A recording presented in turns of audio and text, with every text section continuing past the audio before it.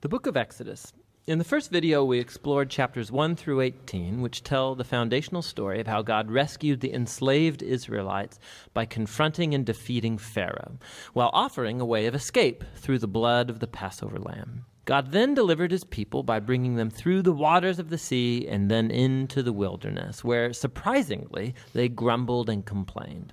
Now, the second half of the book of Exodus opens as Moses leads Israel to the foot of Mount Sinai, where God invites the nation of Israel to enter into a covenant relationship. And here we reach another key moment in the biblical storyline, because this is picking up and developing God's promise to Abraham. So remember, from the book of Genesis, God promised that through Abraham's family, somehow he would restore his blessing to all of the nations. And here we find out more. God says that if Israel obeys the terms of the covenant, they will be so shaped by God's laws and teaching and justice that they will become a kingdom of priests, which means that they will become God's representatives and show all of the other nations what God is truly like. Now, the people of Israel eagerly accept the offer, and so God's presence appears right on the top of Mount Sinai in the form of cloud and lightning and thunder. Would you pray with me? Almighty God, pour out your Holy Spirit on me and on all of us who are gathered here. Lord, take my words and make them yours. Take all of our thoughts and make them yours. And take our hearts and set them on fire for you. Lord, we love you. We ask all this in the name of Jesus Christ. Amen. All right, so this morning we're reading the Ten Commandments, everyone's favorite part of the Bible, right? Nothing warms your heart like the story of the Ten Commandments. But they are a crucial part of the Old Testament for us to understand, because what happens from here on out, all the laws that are given, all of the ways that the Israelites work to govern their lives, those are all really just interpreting and expanding on the Ten Commandments. All the laws are doing is giving the Israelites the detail they need to apply the Ten Commandments to all sorts of daily life situations. Which means it all boils down to this in Exodus 21 through 21. And God spoke all these words, saying, I am the Lord your God who brought you out of the land of Egypt, out of the house of slavery. You shall have no other gods before me. You shall not make for yourself a carved image or any likeness of anything that is in heaven above, or that is in the earth beneath, or that is in the water under the earth. You shall not bow down to them or serve them, for I, the Lord your God, am a jealous God, visiting the iniquity of the fathers on the children to the third and the fourth generation of those who hate me, but showing steadfast love to thousands of those who love me and keep my commandments. You shall not take the name of the Lord your God in vain, for the Lord will not hold him guiltless who takes his name in vain. Remember the Sabbath day to keep it holy. 6 days you shall do your labor and do all your work, but the seventh day is a Sabbath to the Lord your God. On it you shall not do any work, you or your son or your daughter, your male servant or your female servant, or your livestock or the sojourner who is within your gates. For in 6 days the Lord made heaven and earth, the sea and all that is in them, and rested on the seventh day. Therefore the Lord blessed the Sabbath day and made it holy. Honor your father and your mother, that your days may be long in the land that the Lord your God is giving you. You shall not murder. You shall not commit adultery. You shall not steal. You shall not bear false witness against your neighbor. You shall not covet your neighbor's house. You shall not covet your neighbor's wife, or his male servant, or his female servant, or his ox, or his donkey, or anything that is your neighbor's. Now when all the people saw the thunder and the flashes of lightning and the sound of the trumpet and the mountains smoking, the people were afraid and trembled, and they stood far off and said to Moses, You speak to us and we will listen, but do not let God speak to us, lest we die. Moses said to the people, Do not fear, for God has come to test you, that the fear of him may be before you, and that you may not sin. The people stood far off, while Moses drew near to the thick darkness where God was. My friends, this is the word of the Lord. Thanks be to God. I love in the end when the people are like standing really far back, like, no, you go over there. Right? My grandfather used to have cows, and they had an electric fence. And one of his cows figured out that she could push the other cows into the fence to see if it was on.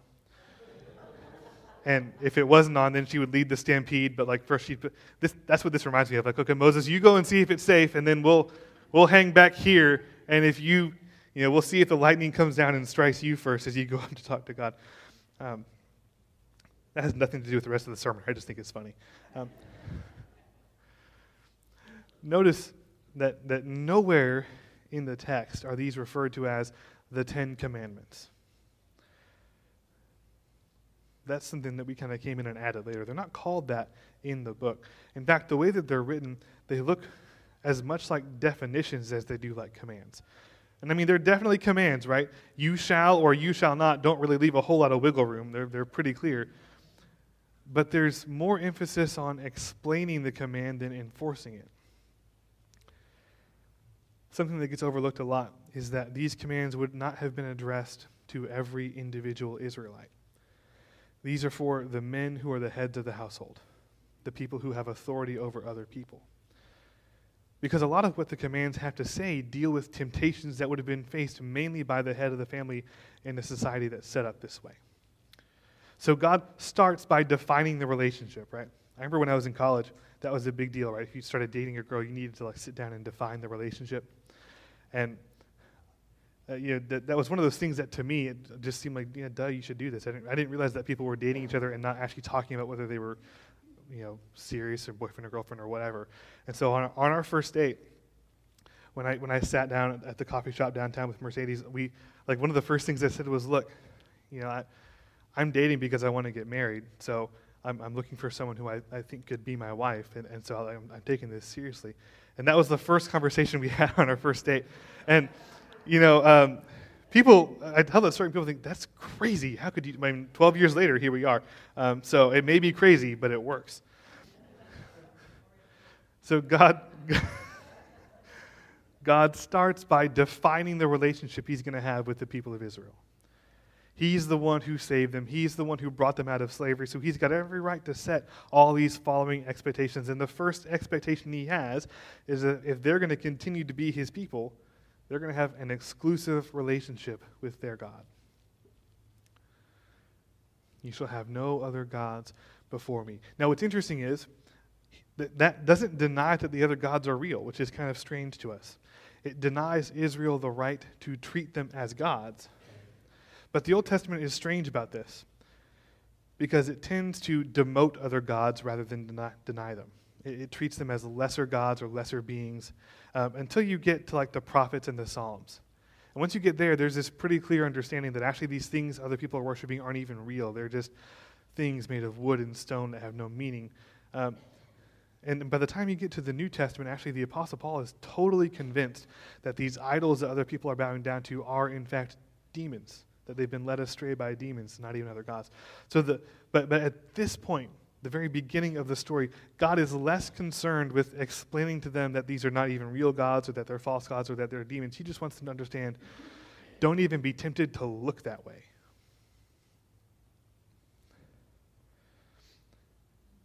God wants to make sure they understand whatever you think these things are, it doesn't matter. You worship me and me alone. And he knows that they are going to be faced with the temptation to bow down to these idols. Because they're going to move into Canaan. And they're going to live next door to the Canaanites. Now, the book of Joshua, when you get to it, talks about how they wiped out everybody, but that's hyperbole. They don't do that. They drive them out of major cities, they drive them out of some areas, but they still are in the land. God knows that's going to happen. And so he takes pains to tell them, look, you're going to be living with these people. They're going to have gods that they worship, and you are going to be tempted to worship those gods. Because they're going to have a God for everything. They're going to have a God for the rain, for the sun, for the water. They're going to have a God for the crops. They're going to have a God that will help you have, promise to help you have babies. All of everything in life that you want, there will be a God for it. And what's going to happen is you're going to get to a point in your life where you're not getting this thing that's really important, where your crops aren't coming up like you thought they would, when it hasn't rained as much as you know it needs to rain, when your livestock are sick, when your wife can't get pregnant, and you're going to be tempted to go and pray to these other gods because it's going to seem to you like I'm not listening. And your neighbor over here, who is not an Israelite, is going to tell you about the God that they worship, whose only job is to make sure that their wife can have babies or that it rains on their crops. And you're going to look at what they have. And you're going to be tempted. And this is one of those things that is especially tempting for the heads of the household. The one who determines who everyone else in the family worships. The one who, in their eyes, bears the responsibility for ensuring that all of those things happen smoothly. The people they live next to will have gods for all of these things. They will even have gods for keeping in touch with their dead relatives so they can keep accessing the wisdom of their ancestors. And God says to the people of Israel, no, you will rely on me for all of these things, no matter what. And you're just going to have to trust that I've got it under control, even if it doesn't look that way to you. And that will turn out to be one of the most difficult commands for them to follow. Partly because it's wildly countercultural. They are the only people in the world for most of human history who only believe in one God. Everyone else around them says, no, no, no. You've got a God for this, and you've got a God for this, and you've got a God for this, and this city has this God, and this city has this God. And if you go and travel to that city, the first thing you do is you go and make that city's God happy that you're there so you don't anger that city's God. All kinds of crazy, intricate rules that make total sense to the people who believe them. And it's going to trip Israel up time and time and time again. But this is the command. You have no other gods before me. I'm it. I can provide for all your needs. I can do all the things that you need me to do. But you're going to have faith and not go astray. They're even forbidden from making statues to help them worship. And this is also really countercultural in their time because every temple has a statue of the god in it. People like to have something visible to help them worship, right? That's why we've got the cross right up there. But an inanimate object can never be a true representative of the living, speaking, active God. Which means worshiping with the help of a statue is, in effect, worshiping a different God. God rescued them from Egypt, and they are not free to serve other gods. And if they do, the consequences for not just them, but for their families are very severe, right? That's kind of how family life works, isn't it? If one person in the family is doing something, it messes up in a serious way, it has ripple effects. We understand in the modern world the sort of generational consequences of I don't want to say bad behavior because that seems to minimize it, but if you've got someone in the family, a father, a grandfather who struggles with an addiction or is constantly in and out of jail, odds are good that that pattern will repeat. We understand in things like that can be explained away without resorting to things like sin or religion, that these things have generational consequences. But it turns out it happens with all sorts of sin. If the head of the household turns and worships other gods, God knows it will lead that whole family astray for generations. And this whole part of the Ten Commandments points back to Genesis in a way, because we are the image of God. God himself has already crafted the image of himself that he wants to exist in his temple. Anything we try to make is going to fall short. Now, taking God's name in vain. This is my favorite one, because no one ever really knows what it means. The commandment about taking God's name in vain can be summarized like this. Don't associate things with God that don't actually have anything to do with God, right? There are lots of ways this could be done, right? You could do this by fighting a war without being prompted by God to do so and then calling it God's war, which is something the Israelites will actually do a few times, and they get in quite a bit of trouble for it.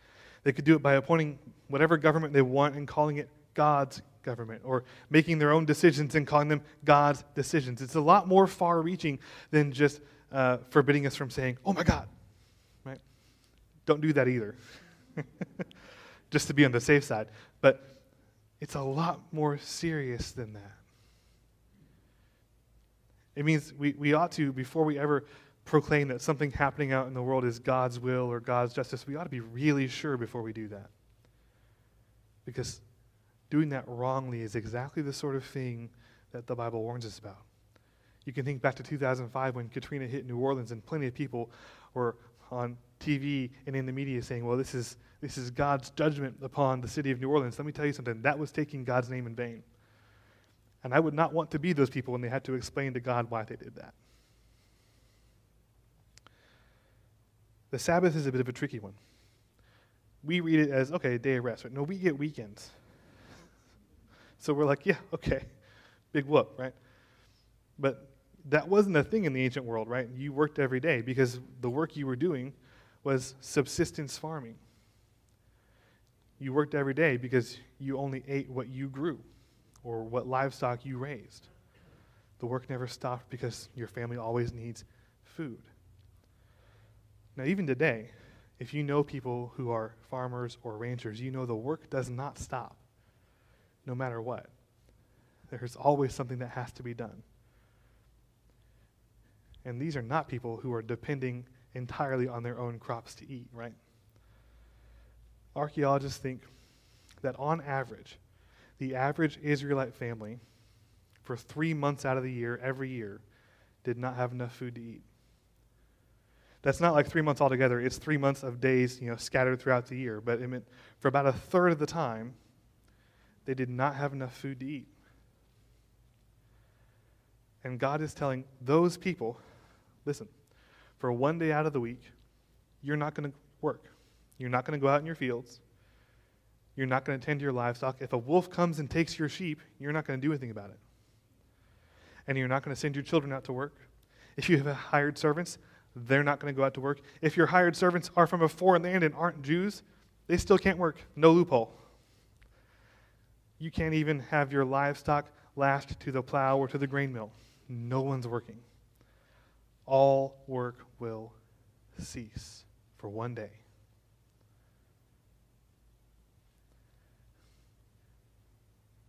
That's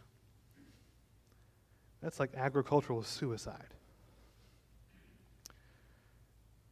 Most of us really can't fathom the level of trust in God that will be required for those people to actually stop the work for a day. Because quite apart from all the routine stuff that has to be done, there's always the possibility that you'll be in your house on the Sabbath day and you'll see a fire out in the field. Or you'll see a predator coming for your livestock, or a fence will break and your livestock will get free. Guess what? It's the Sabbath. You can't do anything about it. You just have to watch it happen and trust that God will make sure you're okay. The Sabbath day, yes, it's about rest. It's about not overworking. But at the core of that whole idea of encouraging his people to rest, to not overwork themselves, is the idea that you can trust in God to provide for you. The idea that however hard you work, no matter how hard you work, no matter how good you are at your job, no matter what you do, everything you have comes from God and goes back to God. And you are not so important that if you stop working, it will be a disaster. You can rest and trust that all of this is in God's hands. Then the householder, the male head of the house, has to honor his parents. Now, when I was growing up, this is always used as like, you better listen to your parents and be obedient because the Bible says, honor your father and mother. And I can't wait to tell my parents how wrong they were. It's not what it's about. This is literally a command that the head of the household has to take care of his parents. Because you got to think, if you're the head of the household, that means that your parents are now old enough that they can't work. They are no longer contributing to the household economy. They're a drain on your resources. And again, you're living in a world where you only eat what you grow, and for 3 months out of the year, you don't have enough food. But you have extra mouths to feed who aren't going to contribute anything to the workload. He's required to care for them, to support them, to include them in the family. The family is the basic unit of Israelite society. It's crucial for how God intends for this whole project to work. Failing to honor your parents puts the whole family structure in danger and therefore puts the whole society of Israel in danger. The entire command is about honoring and caring for those who cared for you so that you reciprocate. Which means for people in the modern world, we have to think about how we honor and care for our parents. Even if we weren't very obedient children, even if we don't particularly like our parents, we still have to honor them and care for them. And all the rest of the commandments, by the way, I don't think I need to spend much time on thou shalt not murder. I hope not. Right? Thou shalt not kill. Pretty self-explanatory. Don't commit adultery. Also, hopefully, pretty self-explanatory. If not, we'll talk later. But most of the rest of the commandments boil down to this: be content with what you have and trust that things will be okay. Be content with what you have and trust that things will be okay. Your neighbor's wife may be better at managing the household. His ox may be stronger. His servants may work harder, but be content with what you have and trust that it will be okay. And boy, is that a universal rule, right? Be content with what you have and trust that it'll work out in the end. Right? Your neighbors may have a bigger house, nicer car, higher paying job. Be content with what you have and trust that it will be okay. This is Israel's rule of life. These are the governing principles that are meant to shape how they do everything. It establishes the basic points. You have one God, no others. You are the image of God, so don't try to cheapen God or yourself by making a lesser image. The God of Israel can provide for all of your needs. Focus on God's will and conform your life to that instead of trying to conform God to your will. Make sure everyone in your household is provided for and be content with what God has given you. And you may notice all those things actually apply to us as well. Don't ever let anyone tell you the Old Testament is not relevant, because the morality of the Old Testament is never changed in the New Testament. Each commandment corresponds to a common temptation. We're tempted to worship other gods. And in all reality, we today are still tempted to worship the same false gods that people in biblical times were tempted to worship. Aphrodite, Mars, and Mammon, the gods of sex, war and power, and money. Still the same three gods people are tempted to bow down and worship. We don't name them as gods anymore, but that is who most people in the world today are worshiping. We're tempted to turn to those gods to meet our needs instead of trusting in the real God. We're tempted to reject God's wisdom and guidance, substitute our own, and then slap God's name on it so that we can feel better about it. And we're certainly tempted to covet, to not be content with what God has given us. So instead of treating this as a list of rules and then struggling not to break them, treat this as the definition of how to live a good life. You want to be happy? Live according to these 10 principles. You want your marriage to be strong? Start here. You want your faith to be strong? Start here. You want to feel less anxious about the next election cycle? Start here. In fact, you can just call them the 10 principles for now instead of the 10 commandments if that helps you understand what they're really for, because that's what they actually are. These are the principles that lead to a good life, a holy life, and a meaningful life. If you organize your life around these principles, you'll be better off. And that's not to say you won't ever face difficulty, and it's not a guarantee of prosperity. And in fact, part of the point of learning to be content with what you have is specifically to learn that you don't need to chase prosperity in order to be happy. Now, I told the kids I'd give you homework. And I am. I'm going to challenge you this week. I'm going to challenge you to actually evaluate your life based on these 10 principles. To really think about whether or not you are living your life according to them or not. To think about what idols you may have bowed down to. To think about what you've been coveting or who you've been coveting, maybe. To think about how far you're willing to trust in God to provide for you.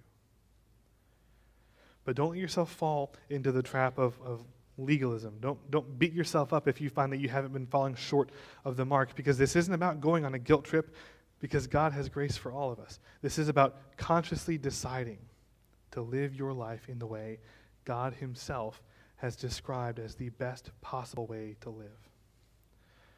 Which is, of course, exactly the way that Jesus lived.